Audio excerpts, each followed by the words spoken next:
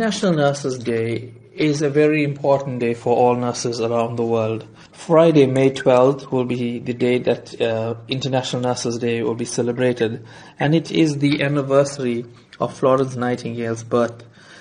This year's theme is called A Voice to Lead. Now, you're involved in training and motivating nurses, most recently taking part in an online webinar with South African nurses.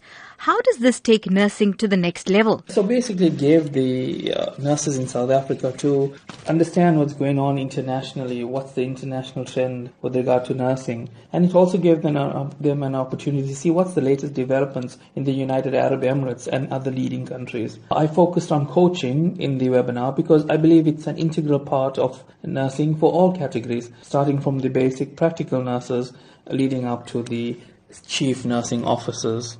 In your opinion, how is the standard of nursing in South Africa compared to an international level? For sure, South African nurses are valued abroad. The training and experience we receive in South Africa is excellent. It's of a high standard and we are demanded overseas. And this is because when you arrive and you see so many South African nurses working abroad, they get promoted easily and they can take on roles as educators, charge nurses, managers, and even directors of huge hospitals.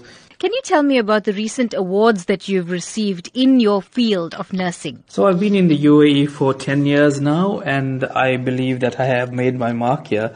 Yes, I have received a lot of acknowledgements, but just a few to mention. I am part of the Cancer Wave in Abu Dhabi.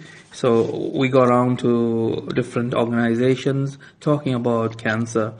And the most recent one was the labor camps that I attended and spoke to the laborers about lung cancer, colon cancer. I've also been nominated by the Dubai Eye, it's a radio station, as the most caring person in the UAE, as one of the most caring people. And I was also acknowledged for my role during our JCIA accreditation at the hospital where I work. I think what most touched me the most was I was appreciated and thanked by the Sri Lankan community in Abu Dhabi because I led a clothes collection project during the floods in Sri Lanka.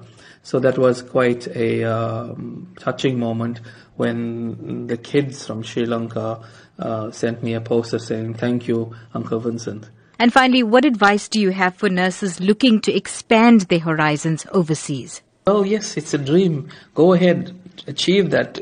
Make some goal, make some plan, and complete your post-basic studies and find a way out of the country. And like I said, there's great opportunity waiting abroad.